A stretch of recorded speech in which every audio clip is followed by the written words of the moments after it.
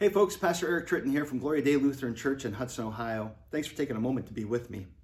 There is a Christmas special that was done by VeggieTales that I remember from when my kids were little, called The Toy That Saved Christmas. And there was a clever little song that they had in there, really kind of gets at something that happens every year at Christmas. The song was something like this. Grumpy kids, greedy dreams, this is not what Christmas means. I'm just a toy, I don't claim to be a genius, but there must be more to Christmas. There's always this idea that we're getting Christmas wrong. And sometimes we do. And thanks be to God for Jesus for forgiveness. But one of the things that we often hear talked about at Christmas time is we're not properly keeping Christ in Christmas. And there are a variety of ways that this happens. Sometimes people will claim that our celebrations of Christmas are too secularized. We're listening to the wrong kind of music. We're celebrating in the wrong way. And this is not new. Here in America, when the Puritans came over, they did not celebrate Christmas for that very reason, because of the drinking and the excess that often went with those celebrations. Now, we want to make sure that our focus is rightly on Jesus, but sometimes God gives us good gifts to enjoy. I'm not saying that drunkenness is good. The Bible says drunkenness is not. However, receiving good gifts in the proper context is a great way to celebrate Christmas. Sometimes people will complain that this season, there's too much competition for the attention. There are a number of holidays that take place in December that are very important to people. Hanukkah and Kwanzaa, New Year, and they're all kind of tight together there. And so people have gotten into the habit of, instead of saying Merry Christmas, they'll say Happy Holidays. Sometimes people get kind of bent out of shape about that. I don't know, I kind of look at that and say that people are wishing you good one way or the other, and so maybe it would be polite to say thank you, but I don't know that that precludes you from being able to say Merry Christmas to somebody. There's kind of a hypersensitivity out there toward giving offense toward others. But if you genuinely want to wish something good to somebody, if they take offense at that, well, maybe that's their issue. But that being said, sometimes it's in the way that we say it. I've seen people, particularly like at the stores, the salespeople are instructed to greet you with Happy Holidays. And I've seen people get this kind of cranky face on where they look at them and say, Merry Christmas. Well, that is neither merry nor in the spirit of Christmas. If you want to wish your sales rep a Merry Christmas and you genuinely smile and greet them Merry Christmas, many of them are very happy to receive that and to respond to it. So maybe just relax a little bit about the whole Happy Holidays thing. Another thing, Xmas. People get really bent out of shape about Xmas. You're Xing out Jesus. Well, the truth is that if you go back to the name Christ, that comes to us from Greek, and the first letter in Christ in Greek looks like an X. And Christians have been using an X, what we call an X, to abbreviate Christ for centuries. So let's not get too uptight about that one either. Now, one area that I do think that sometimes gets a little messed up with us as Christians is that sometimes we get the cart before the horse. And what I mean by that is we focus on the things around Christmas instead of getting to the heart of the matter, which is Jesus' birth. So recently I've seen a meme on Facebook. It's been shared all over the place that says, if you want to keep Christ in Christmas, feed the poor, feed the hungry, clothe the poor, basically do all of these good deeds. And they are genuinely good things to do. Don't get me wrong. But some of that attitude does not actually come to us from Scripture. It comes to us from Dickens' A Christmas Carol. When you look at how we celebrate Christmas, a lot of it goes back to Victorian England.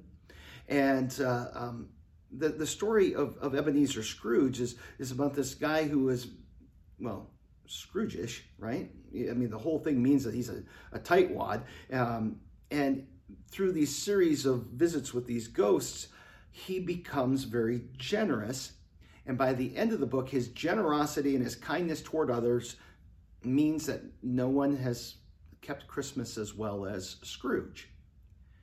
The thing is, Dickens never mentions Jesus in the whole thing. And so that's really not about keeping Christmas.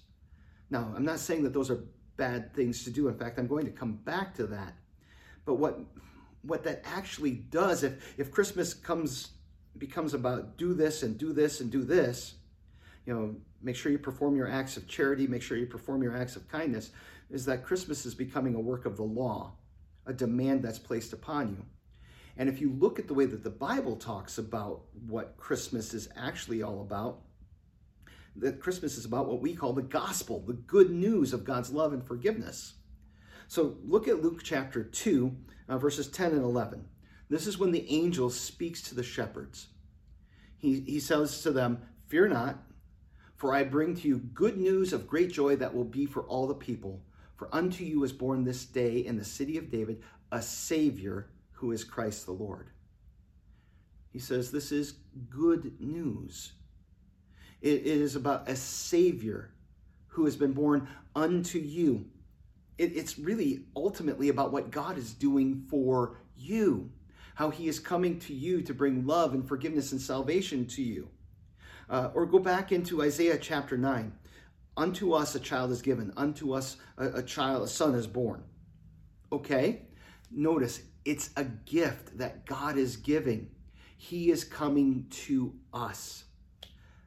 Now, is charity a good way to observe that good news? Is it a good response? Absolutely. God has shown his love and kindness to us.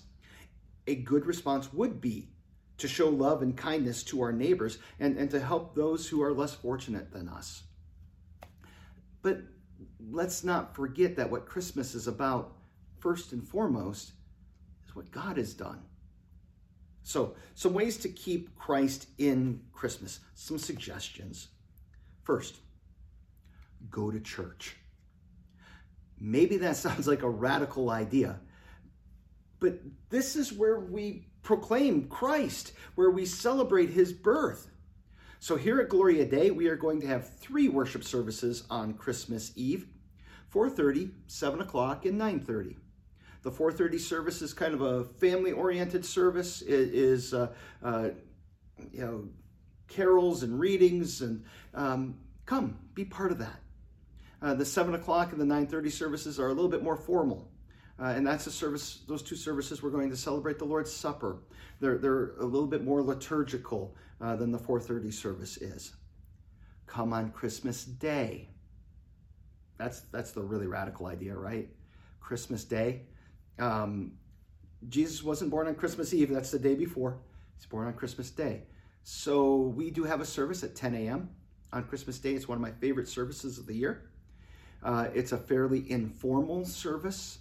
And part of that is that we have the congregation pick their favorite Christmas carols instead of me or the music director picking the hymns for the day.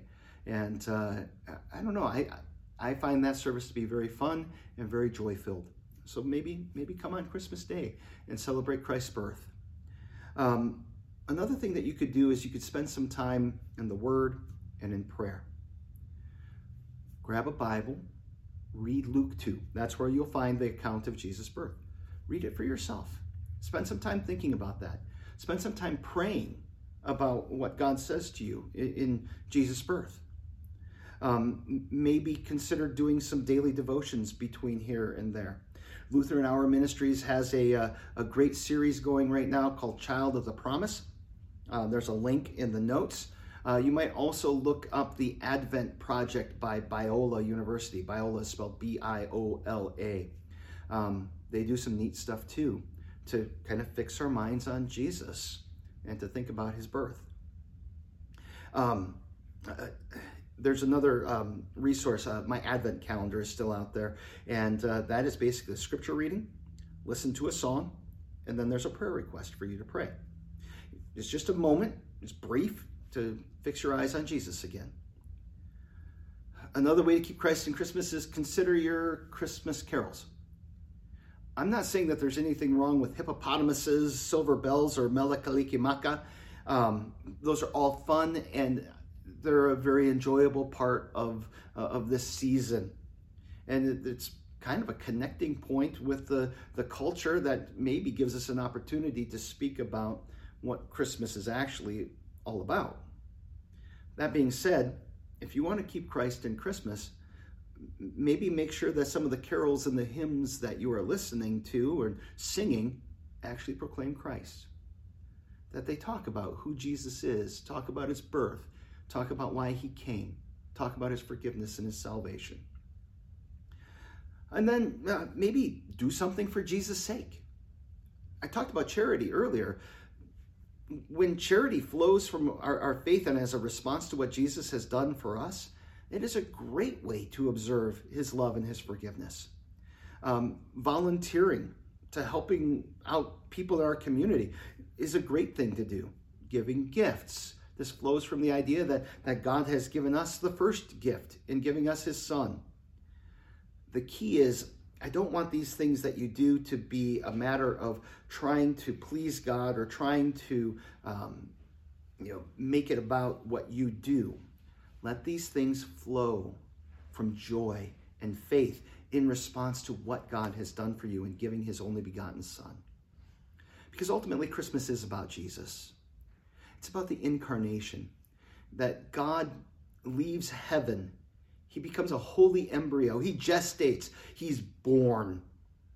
He becomes one of us in order to bear our sin and be our Savior. And that is very much at the core of what Christmas is about, that God fulfills his promise to send a Savior. In fact, when the angel spoke to Joseph, encouraging him to take Mary home as his wife, he says, name him Jesus, for he will save his people from their sins. The name Jesus means the Lord saves, and Jesus' purpose is that he would save us from our sins.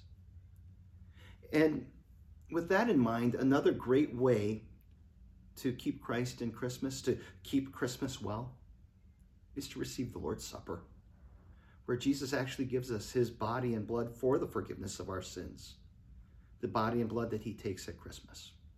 So, keep Christ in Christmas for the joy of it. Merry Christmas and God's blessings.